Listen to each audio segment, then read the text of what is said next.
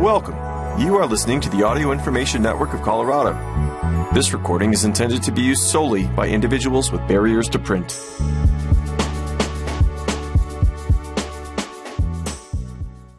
Thank you for joining us for October 28th, Saturday reading of the Arapahoe County News.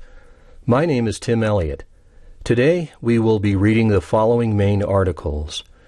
Israeli-Gaza war resolution conflict erupts at Aurora City Hall as hundreds protest, by Max Levy. Inglewood Court's Restorative Justice Program growing, by Elizabeth Slay. Unopposed Inglewood School Board candidate Devon Williams has felony record and active arrest warrant, records show, by Elizabeth Slay. And following up with miscellaneous articles.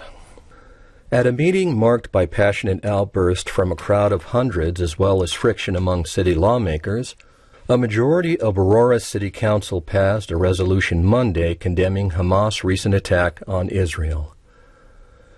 Repeatedly, Mayor Mike Kaufman used his gavel to try to drown out the raucous crowd that filled the council chambers to capacity.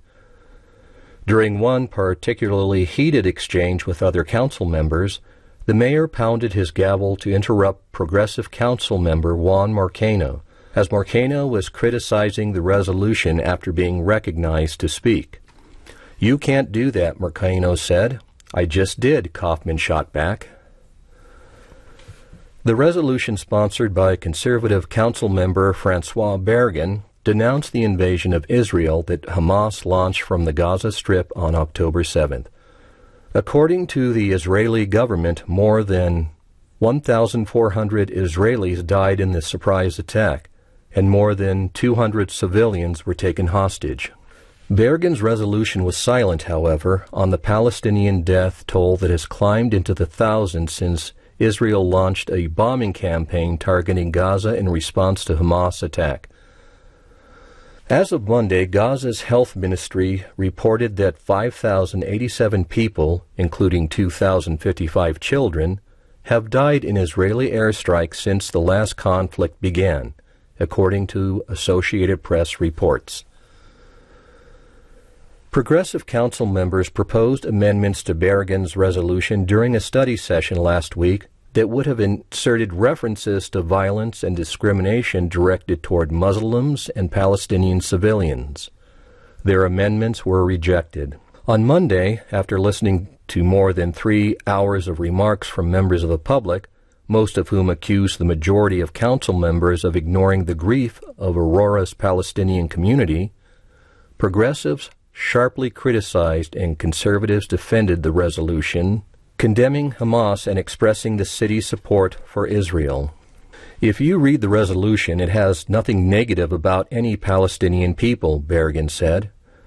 It was drafted after the October 7th barbaric terrorist attack by Hamas, a terrorist organization. It was not about Muslim people, and it was not about Palestinian people. It was about a terrorist organization. She amended her resolution following public comment to include the statement that the city recognizes and mourns the loss of all innocent lives caught in the fighting between the Israeli Defense Forces and Hamas, an addition that the crowd heckled. Council member Danielle Jurinsky, who is the group's only Jewish member, acknowledged that both Muslim and Jewish attendees knew people in the region of Gaza and Israel who have been killed or otherwise trapped in the middle of the current conflict. I heard a woman speak about terror she has had as a Muslim since October 7th. I share that feeling as a Jew, Jurinsky said. The thought has literally crossed my mind as to who would hide my son should a targeted attack against the Jews happen here, like what happened in Israel. She was heckled by the crowd after she called Hamas' attack on Israel barbaric. When one man in the crowd questioned whether people would vote for her in 2025, Jurinsky replied that if I can't win an election being myself, I don't want to win it at all, and was applauded by attendees who had spoken in favor of Israel and the resolution. Jurinsky engaged in a lengthy back and forth with hecklers who had expressed sympathy for Palestine toward the end of her remarks, saying she understood that in our religions and in our cultures, maybe some of us grew up with blinders on, at which point the crowd erupted in yelling and boos.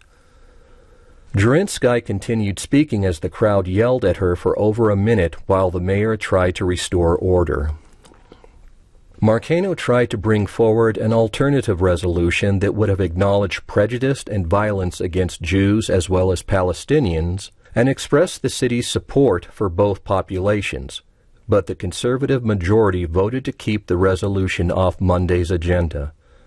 After public comment, Marcano apologized to the crowd from the dais and said the council would have been better off voting on this resolution since it was the inclusive one that was developed with the input of directly impacted community members. The actions of an unrepresentative majority on this council have divided our city when they should be bringing us closer together, especially now, Marcano said. The matters in this resolution are about as far from municipal politics as you can get, yet some folks decided to play politics with human suffering and tragedy, and bringing this forward anyway, knowing this was going to divide our community. All of you deserve way better than this. Marcano is running to unseat Kaufman as mayor this fall.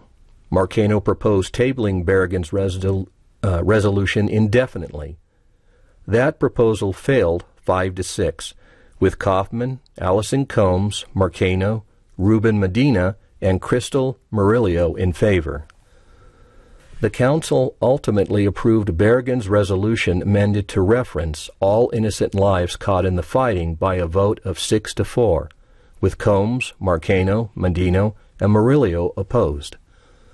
Aurorian's anger, grief over Gaza conflict boils over at council meeting. Supporters of Israel and Palestine spent hours addressing the council Monday night, explaining how the conflict in Gaza had touched their lives. Most of the speakers railed against Israelis' bombing of civilian targets in Gaza as well as the historical mistreatment of Palestinians in Gaza and the West Bank. Many wore Palestinian keffiyeh scarves and traditional Muslim clothing. I hope you feel our collective sorrow and anger and sear it into your minds forever, said Khalid Marieb, a Palestinian-American resident of Aurora. This resolution, without a mention of Palestine, will only contribute to the genocide of Palestinians, lead to the rise of Islamophobia, anti-Semitism alike, and alienate the Palestinian community who resides here in Aurora. He described how anti-Muslim hate crimes spawned by the October 7th attack, such as the fatal stabbing of 6-year-old Wadia al-Fayoum in the Chicago area, according to police, have struck fear into the Palestinian community in Aurora and the U.S. In the past week, I've had to look at my innocent 8-year-old brother and watch his smile disappear from his face as I told him it's best he doesn't wear his favorite hat, just because it has the Palestinian flag on it, for fear that he too might become a victim, Marieb said. These are real conversations that Palestinian Americans are having with their children today, continuing a cycle of generational trauma that is caused by rhetoric, or actually the lack of rhetoric from council members like you. One Moroccan-American business owner in Aurora, Mohammed Modidain, said he doubted the council's resolution would accomplish anything besides fueling conflict in the community. He argued that people concerned about the conflict should focus their efforts on figuring out ways of reconciling young Israelis and Palestinians. How can we create social justice? Because when you have social injustice, you create more terrorists. You're just feeding the beast. You're not bringing peace. You're not helping either the Jews or the Muslims, Modadian said. My lawyer is a Jew. My business coach is a Jew. My friends are Jews. I don't have a problem with Jewish people. I have a problem with people who actually exercise apartheid over people who are hopeless. Some also related the struggle to get political leaders to acknowledge potential war crimes happening in Gaza to local advocacy on behalf of young people of color. If you adopt this resolution, the message that you are sending to your constituents, fair and clear and loud, is that once again the lives of black and brown children do not matter, Speaker Azrayan Razivas said. When one woman said that those present would remember how council members voted on Berrigan's resolution when it came time for them to seek re-election, most of the audience members raised their hands to signal their agreement. Berrigan is up for re-election this fall, as are Kaufman and council members Combs, Curtis Gardner, and Angela Lawson. Supporters of Israel and Palestine mingled in the council chambers throughout the night, sometimes conversing and arguing about the Gaza conflict. While generally civil, the meeting was briefly paused when a physical altercation broke out between Palestinian advocates and a man wearing an Israeli flag. Members of the crowd joined by Jurinsky eventually separated the two groups. A security officer outside of the council chambers warned that bags would not be allowed in the meeting due to safety concerns.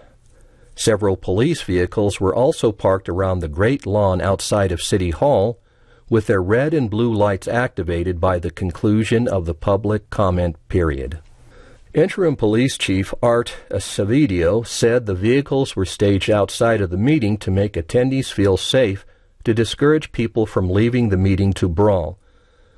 He clarified at the end of the night that no arrests had been made. Many Jews also spoke Monday about how supporting Israel and condemning the violence perpetrated by Hamas were not equivalent to prejudice against Palestinians. David Furzetz, who wore a Jewish Lives Matter shirt to Monday's meeting, said he believed the council should vote on a resolution that acknowledged the suffering of innocent Palestinians as well as Israelis. He also spoke about the significance of Israel to Jews who fled the genocidal violence of Nazi Germany during the Holocaust. No countries wanted all of these poor refugees who were kicked out, he said. There's one Jewish state, one. There are 49 majority Muslim countries. I'm not saying that means Israel should be jerks to the Palestinians. I'm not saying any of that. But you have to at least understand where we're at. We have nowhere else to go. Evie Linda Ehrman described her experience of immigrating to the United States and said that while she was considered white in South America and non-white in the U.S., her Jewish identity has always shaped how people see her. Wherever I go, I am a Jew, she said. Jews are an ethno-religious peoplehood that are almost 0% of the worldwide population. We need your help to survive and have Israel survive. During the remarks by Scott Levin, the Anti-Defamation League's regional director for the area including Colorado, New Mexico, and Wyoming, some in the crowd held up an Israeli flag and posters featuring pictures of kidnapped Israeli children. There is no one who's come up with an answer of how to be able to get back those hostages, how to ensure that the death, the destruction, the barbaric activities don't happen again. So on behalf of my community, I'd just say that while we feel that pain, we also appreciate being recognized, Levin said. Yes, the Palestinian community will also need to be recognized in its way. But this resolution directly is predicated on the actions of Hamas. As is it hard, I'm sure, for my Palestinian friends to hear the words that I speak, it's hard for me to hear what feels like a justification. And I think we all should know that evil has no justification and that the actions of Hamas were evil. After Levin spoke, apparently unaware that his microphone was still switched on, Kaufman turned to Berrigan and commented, "What a horrible waste of time this is, this resolution. We are not the Congress of the United States." Following the council's vote in favor of Berrigan's resolution, most of the crowd left, chanting, "Shame on you," and "Vote them out," in apparent reference to council members who supported the resolution. Meeting followed tense study session where amendments were rejected. Aurora City Council's debate Monday came a week after the group clashed over Berrigan's resolution in a study session. Attempts by progressives to introduce denunciations of Islamophobia and violence against Palestinian civilians were met with incredulity from some conservatives, who characterize them as inappropriate and detracting from the gravity of Hamas' attack on Israel. What happened to the people of Israel is the worst attack against Jews since the Holocaust, Jurinsky said last week. This is a moment for the Jewish people and the state of Israel, and anything you want to amend to this, I pray that my common-sense colleagues will not allow it to happen. This moment right now is for the Jewish people. Palestinian militants led by Hamas launched a surprise attack against Israel from the Gaza Strip on October 7th, firing thousands of rockets toward the country and assaulting numerous civilian targets, including a music festival near Re'em, where at least 260 concert-goers were massacred and others taken hostage. The Israeli military repelled the Hamas invasion and responded by launching airstrikes against Gaza. Targets of Israeli airstrikes have included residential buildings and other civilian targets, which the Israeli military has claimed were harboring elements of Hamas. Israel has also imposed a total blockade on food, water, electricity, and fuel to the Strip. A commission of the United Nations Human Rights Council announced October 10th that there is clear evidence that war crimes have been committed in the region. In its announcement, the Commission specifically expressed concern about the killing of Israeli civilians by Hamas and the group's alleged use of hostages as human shields. The Commission also said it was gravely concerned with Israel's response to the attack, including the blockade imposed on Gaza, which the group said would undoubtedly cost civilian lives and constitutes collective punishment. Bergen said last week that the resolution focused specifically on the harm done to Israel because that country had been attacked and its citizens have a right to defend themselves. Hamas has violated all laws of war. I mean, what they have done is atrocious. And if that would have happened to the United States, I don't think we would say that we were committing war crimes by defending ourselves, she said. Bergen rejected a suggestion by Combs to include a condemnation of war crimes, which Combs pointed out both Israel and Hamas are being scrutinized for, as well as apartheid, referring to Israel's treatment of the inhabitants of Gaza and the West Bank. Jurinsky accused Combs of being anti-Semitic in a social media post earlier in the day when Combs expressed support for the Working Families Party's call for a military ceasefire in the region. After Medina suggested the statement in the resolution that the city of Aurora expresses its support for the people of Israel in their pursuit of peace, security, and prosperity, be modified to also reference the people of Palestine, Jurinsky objected, pointing out that Palestinians elected Hamas to lead Gaza in 2006. She also described Hamas' charter as calling for the complete genocide of Jews. Hamas' original 1988 charter includes numerous expressions of hostility toward Jewish people, including a quote from an Islamic hadith. The day of judgment will not come until Muslims fight the Jews, when the Jew will hide behind stones and trees. The stones and trees will say, O Muslim, O servant of God, there is a Jew behind me, come and kill me. Only the Jehakri tree would not do that because it is one of the trees of the Jews. The group's updated 2017 charter states that the group does not necessarily oppose Jewish people nor their faith. However, it also explicitly rejects the legitimacy of the Israeli state and endorses armed resistance as a way of achieving the group's goals. It's very sad any innocent casualties that can come from this situation, especially the children in Palestine. But it is no secret, and it's very public, that it is the people of Palestine who elected Hamas to govern them, Jurinsky said. Council member Juan Mercano proposed that the resolution also condemn Islamophobia and violence against Palestinians, which Jurinsky also spoke against, saying, Israel has a right to protect her people, period. I'm sure Crystal Murillo is next with some sort of amendment, and you guys can play this game all you want, and you can detract and detract and detract from what really happened. But let me tell you what really happened. Jewish babies were beheaded, she said. Israeli journalists have alleged that babies were beheaded by Palestinian militants in their assault on Israel. Israeli officials and U.S. President Joe Biden initially corroborated this but have since distanced themselves from the claim, which remains unconfirmed. Allison Combs, think about that. Think about your son being beheaded, Jurenskyi added, raising her voice at the council member. Would you care who did it? Would you care who did it?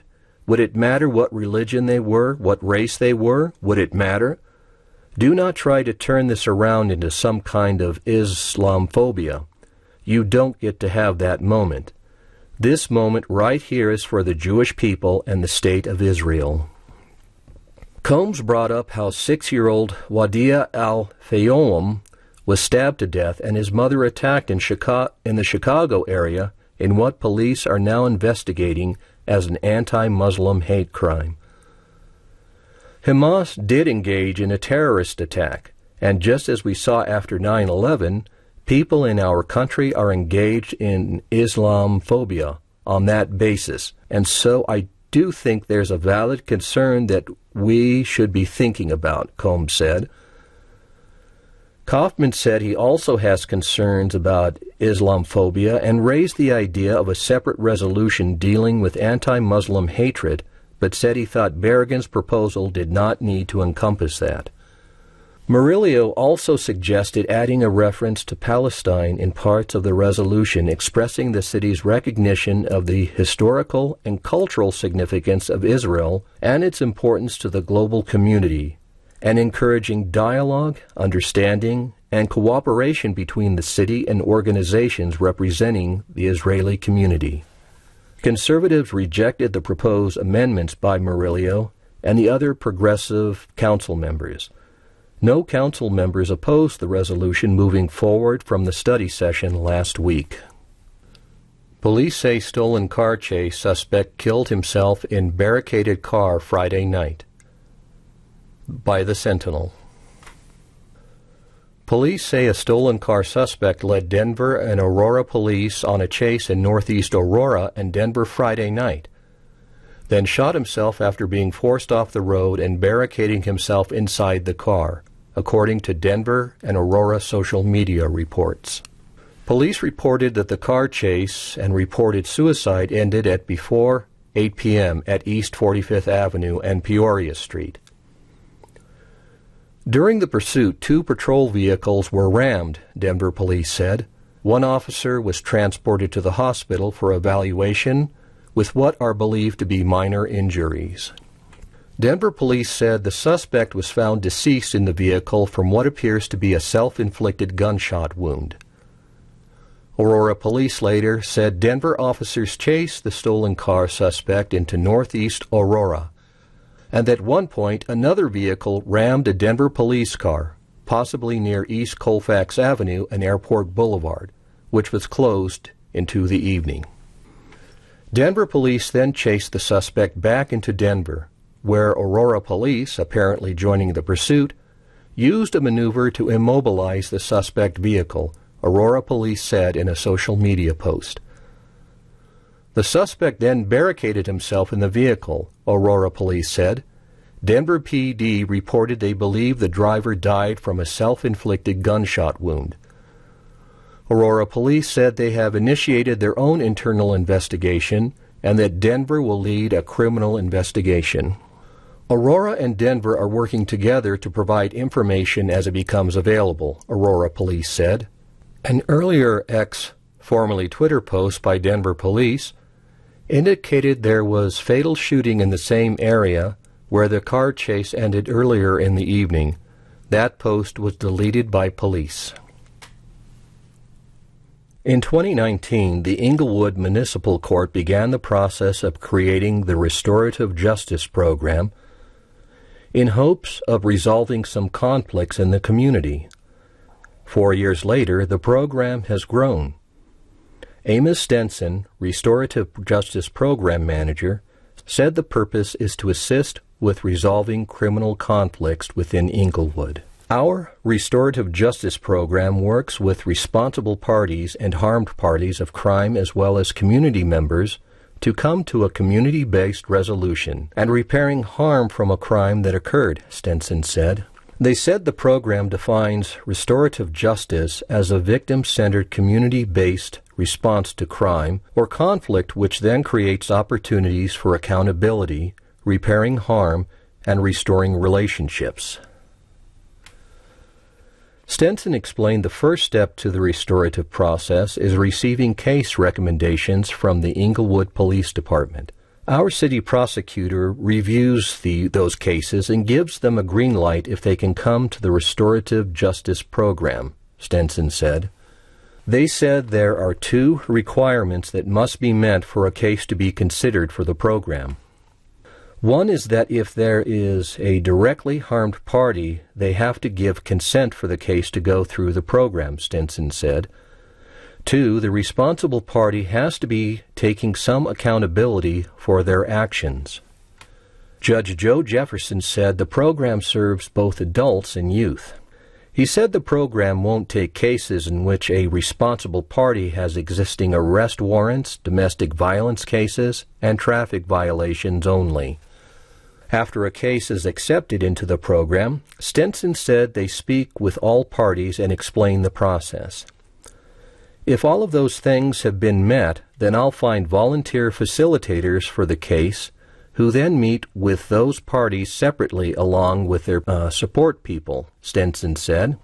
After this step, all parties, including those responsible, those harmed, support systems, volunteer facilitators, community members, and any others impacted are brought together for a circle or a restorative justice conference. Daryl Shute, community member and advisory committee member, said he has been with the program since the beginning and helped shape its structure. My second role is that I participate in the circles either as a community member or as a surrogate harmed party, Shute said. He explained in a circle, as a community member, he wants to convey to the person that caused the harm what that impact had on the community.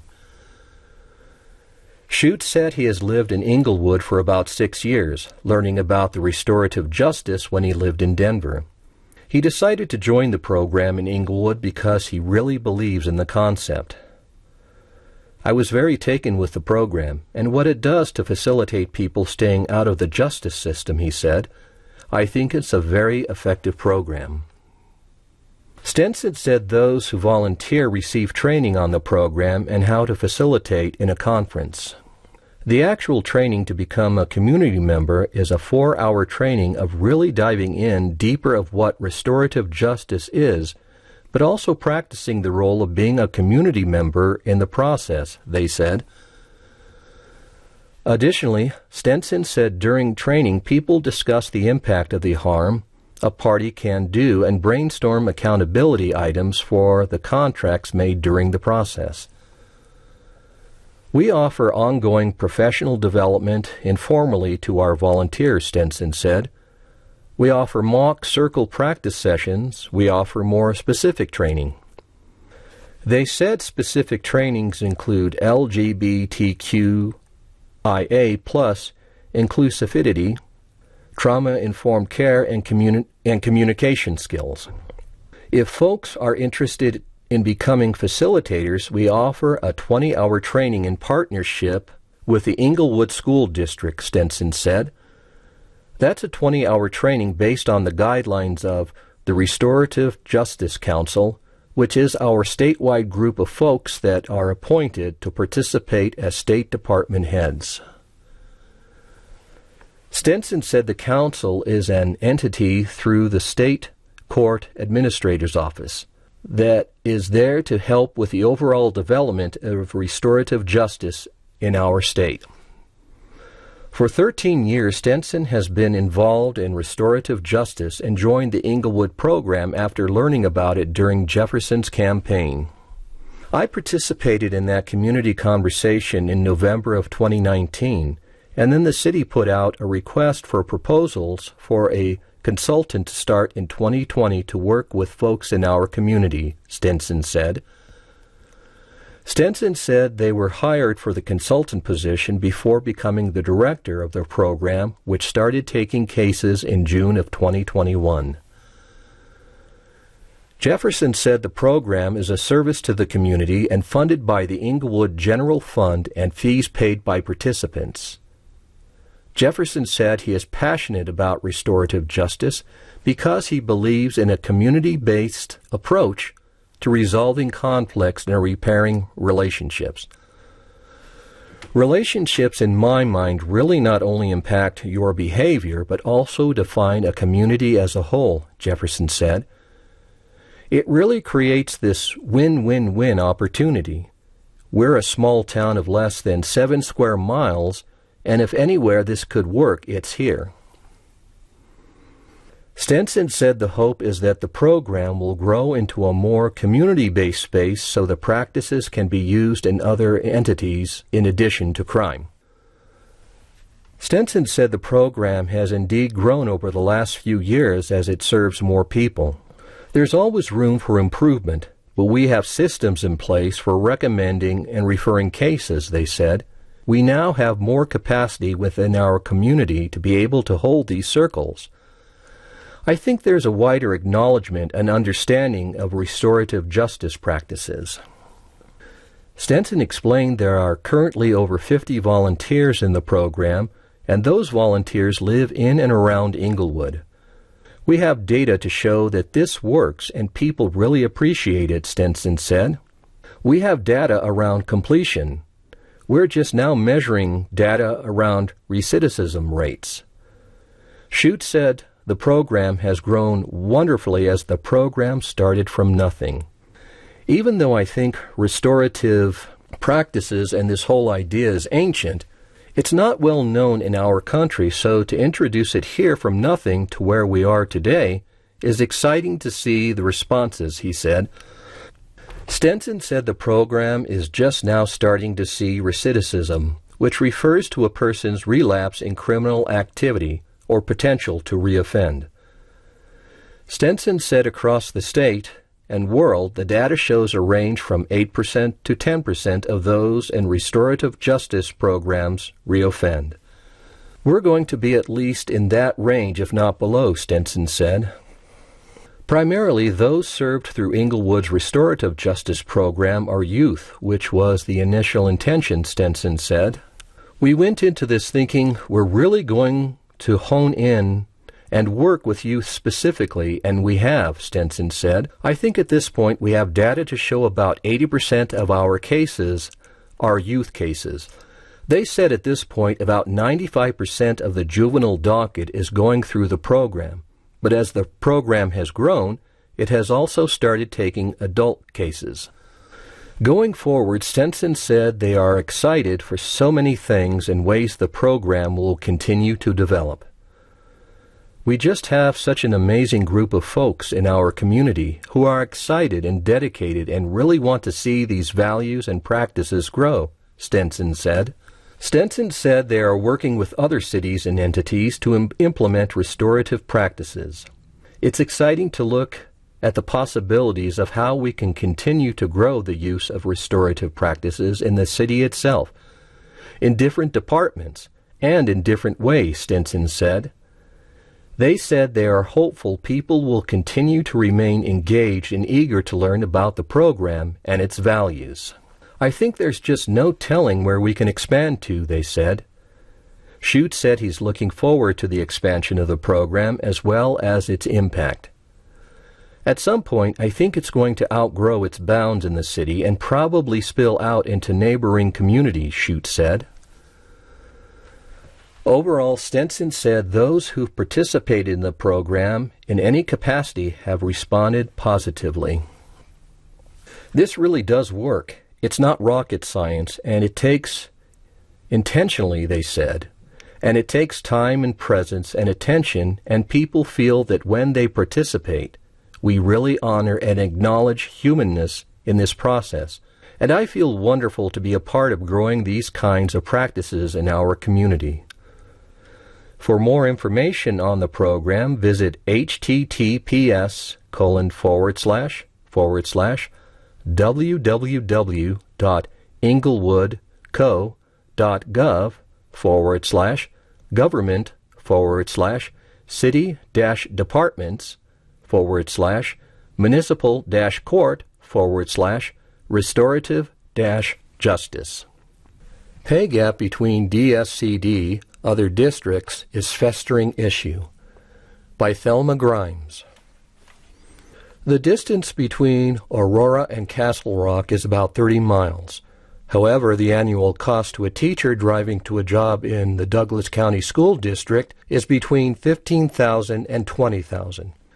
This is not measured in gasoline, but instead it is the salary difference between districts in Arapahoe and Douglas counties. As the Douglas County School District tries for a second time in a one-year span to get voters to approve a mill levy and bond, known as Measures 5A and 5B on the fall ballot, with most of the funds slated to go towards salaries, teachers, and administrators are speaking up about the reality of a competitive market. Susan Fairchild has been teaching third grade at Sage Canyon Elementary School in Castle Rock since 2009. She was there the day the school opened its doors. With the pride only a teacher can have, Fairchild talked about the joy of being part of a brand new school. She talks about how great it is that she now teaches students who are the siblings of the elementary school's first classes. However, while she loves her job, making that trek into Castle Rock each weekday is disheartening. She lives in Aurora because that is where she can afford to live. Like many teachers who work in Douglas County schools, she cannot afford to live where she works, and she works extra jobs to make ends meet. The Colorado Department of Education reports that the statewide average teacher salary for teachers of all experience levels is $63,235. The Douglas County School District average is somewhat lower at $61,448. However, when compared to neighboring districts in the costly Denver metro area, Douglas County's numbers fall short. In Cherry Creek, the average teacher salary is $80,221. Littleton Public Schools pays an average of $75,434, and Inglewood averages about $66,500. Josh Miller, the principal of Parker's Cherokee Trail Elementary School, said that pay discrepancy hurts Douglas County in what he called the sweet spot, which is having a high number of teachers with experience ranging from second or third year up through teachers who are near retirement. However, to get and keep those teachers, a district must compete in pay, which Douglas County is not doing. You get to a recruiting event and you say we have great kids, great parents, and a great community, Miller said. But once you get to the question of pay, they say they will get back to you. It's about the kids. Our kids deserve the best, and right now you can't put the best in place for our kids. But the test scores are good. Opponents of measures 5A and 5B point to a district already thriving, saying student test scores are higher than neighboring districts such as Cherry Creek. Miller said he agrees that Douglas County students are performing well, due in part to great teaching. However, he said the problem if 5A and 5B do not pass is the future. When the sweet spot teachers decide to call it quits and retire, Douglas County does not have a cache of quality teachers to take their place. That has a lot to do with the ability to recruit first-year teachers. While Douglas County is the 9th richest county in the U.S., a starting teacher's salary does not keep up with the cost of living. With the median household income being about $127,000 in Douglas County, a brand new teacher is making about $45,000. The Cherry Creek School District pays its teachers about $57,000 to start. Westminster leads the region, paying $61,000. Douglas County also falls behind Denver Public Schools, which shows a new teacher salary scale of around $53,000. First-time teachers do not even want to start with the Douglas County School District, Miller said. With student loans, the cost of living, this is not the first job they are looking for. If this trend continues, Miller said test scores will fall because the pool of quality teachers will continue to decrease, meaning the district will hire more mediocre teachers or professionals who are looking for a second career where money is not as much of a factor. The message to teachers. Miller said he understands how his staff and teachers are feeling as the rest of the metro area is competing and trying to pay better. The message, he said, is Douglas County does not care as much. There are consequences here that people just don't think about, Miller said. For Miller, the situation is difficult when he has a teacher with a master's degree who is single and driving for Uber Eats at night to keep up with the cost of inflation. Another teacher, who is married with 2 children, gets help from a local backpack program that provides food, so the family has enough to eat over the weekend. Miller estimated that out of a staff of about 75 at Cherokee Trail, only a handful can afford to live in Douglas County. They live outside of the district because they cannot afford to live here, he said. Teachers tell me they are driving from Littleton where they can work near their house and make a lot of money.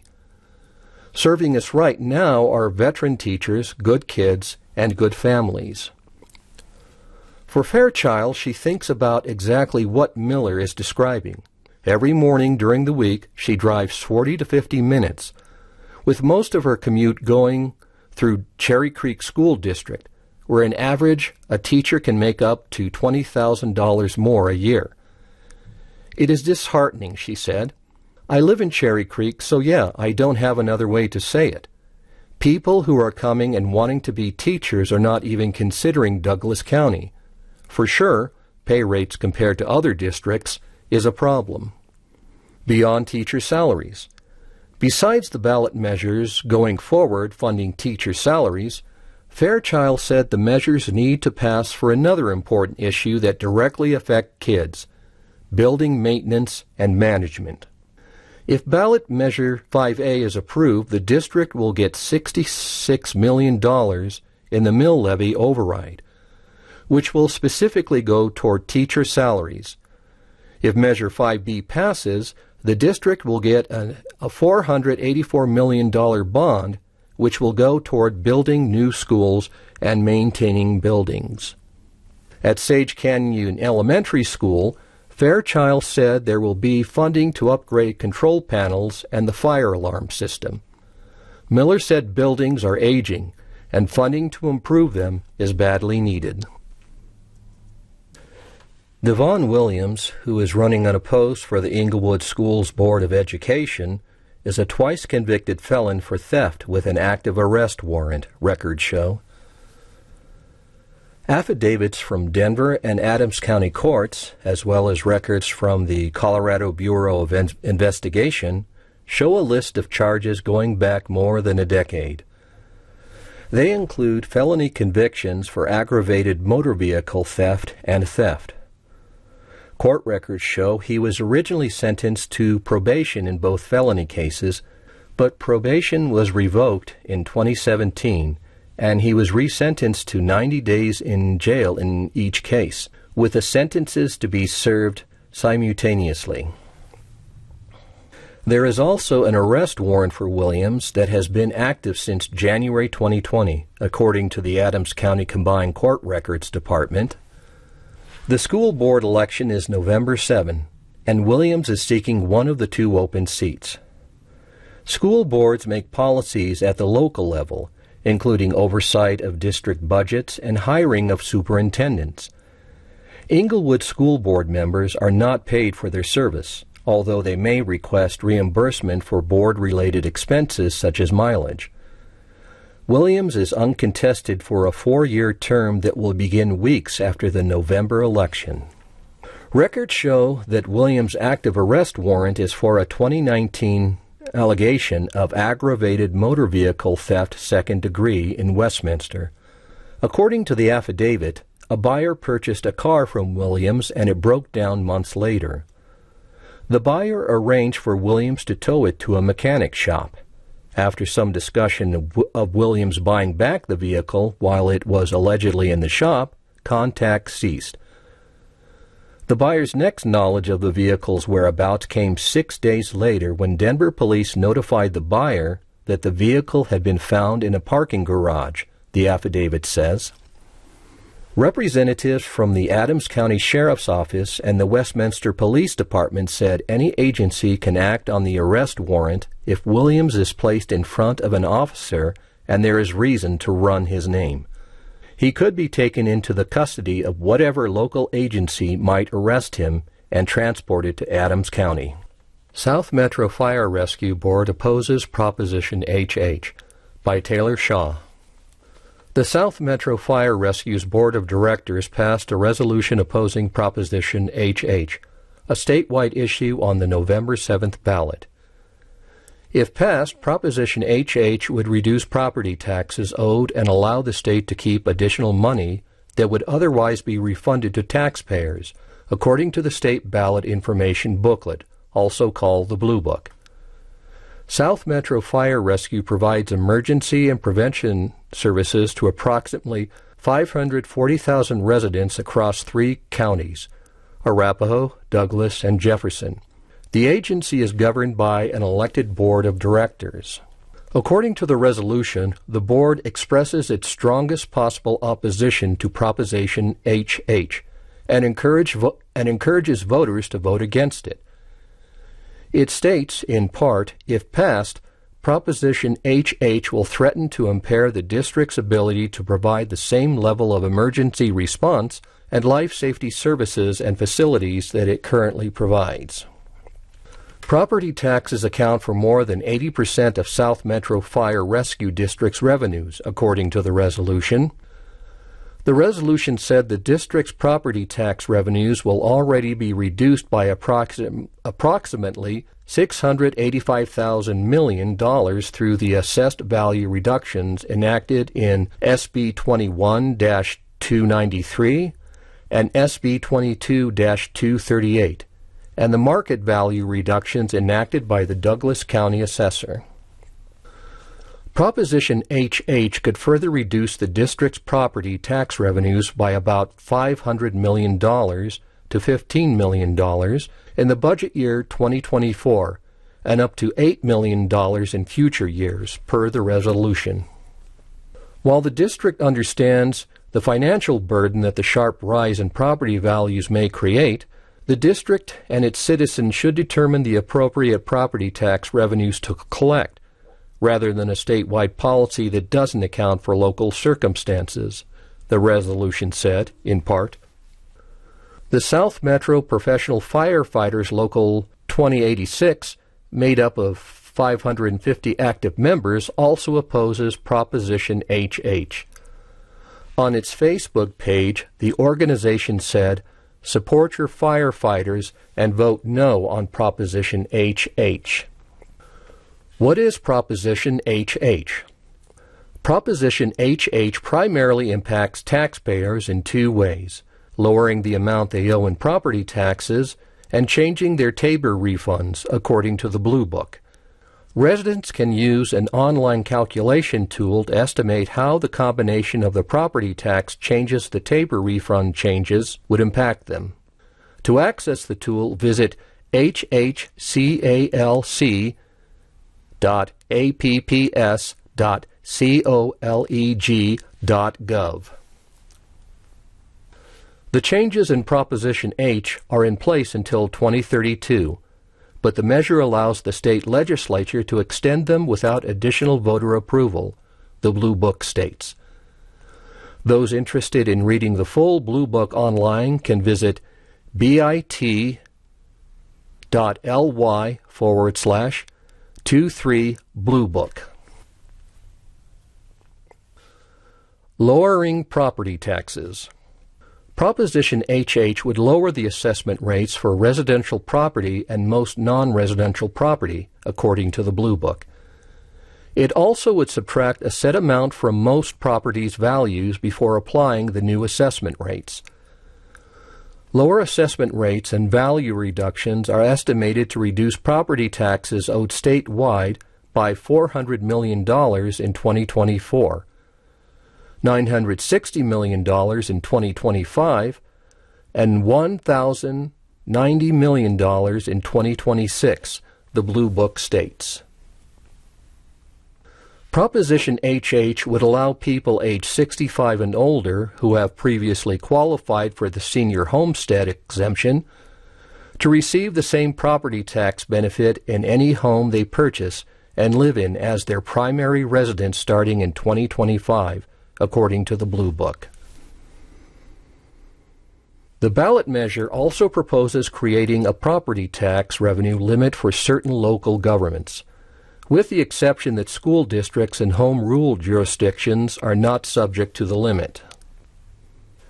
The Blue Book said under this limit, many local governments cannot collect property tax revenue above the amount they collected in the prior year plus inflation. A local government can waive the limit by annually notifying the public, holding a meeting for public comment, and adopting an ordinance or resolution. The local government revenue limit may decrease property taxes owed by an additional $510 million in 2024, $470 million in 2025, and $520 million in 2026, depending on how many local governments waive the limit, the Blue Book states. Tabor refund impact. The Taxpayers' Bill of Rights, also called Tabor, limits the amount of money the state government can collect, per the Blue Book. If money is collected above the limit, the excess must be refunded to taxpayers, a Tabor refund. Proposition HH would create a new cap on the amount of money the state may retain over its revenue limit. This new cap would be higher than the current cap. The ballot measure would allow the state to retain an estimated $170 million in the state budget year 2023 to 24, and $360 million in the state budget year 2024 to 25, per the Blue Book. According to the Blue Book, the retained money would be used in the following ways: up to 20% to reimburse eligible local governments for lost property tax revenue, up to $20 million each year for rental assistance, remaining funds to reimburse school districts for reduced property tax revenue as a result of the measure, and for education-related programs estimated at $125 million in the state budget year 2024 to 25, and up to $2.16 billion in the state budget for year 2031 to 32. According to the Colorado Sun, ambulance, fire, and health districts would be completely reimbursed for the revenue reductions until their area-assessed property values rise more than 20% above the 2022 levels. After that threshold is reached, the state will only reimburse half of their lost funding. If voters pass Proposition HH, the 2023 Tabor refunds are estimated to be $832 for single filers, per the Colorado Sun. In 2024 and 2025, Tabor refunds would be expected to decrease compared to what they would be under current law, according to the Blue Book. The measure's impact on Tabor refunds over the long term depends on population growth, inflation, and state revenue collections, the Blue Book states. Thank you for joining us for the Arapahoe County News. My name is Tim Elliott. If you enjoyed this program, please register for our free services at www.aincolorado.org or by calling 303-786-7777.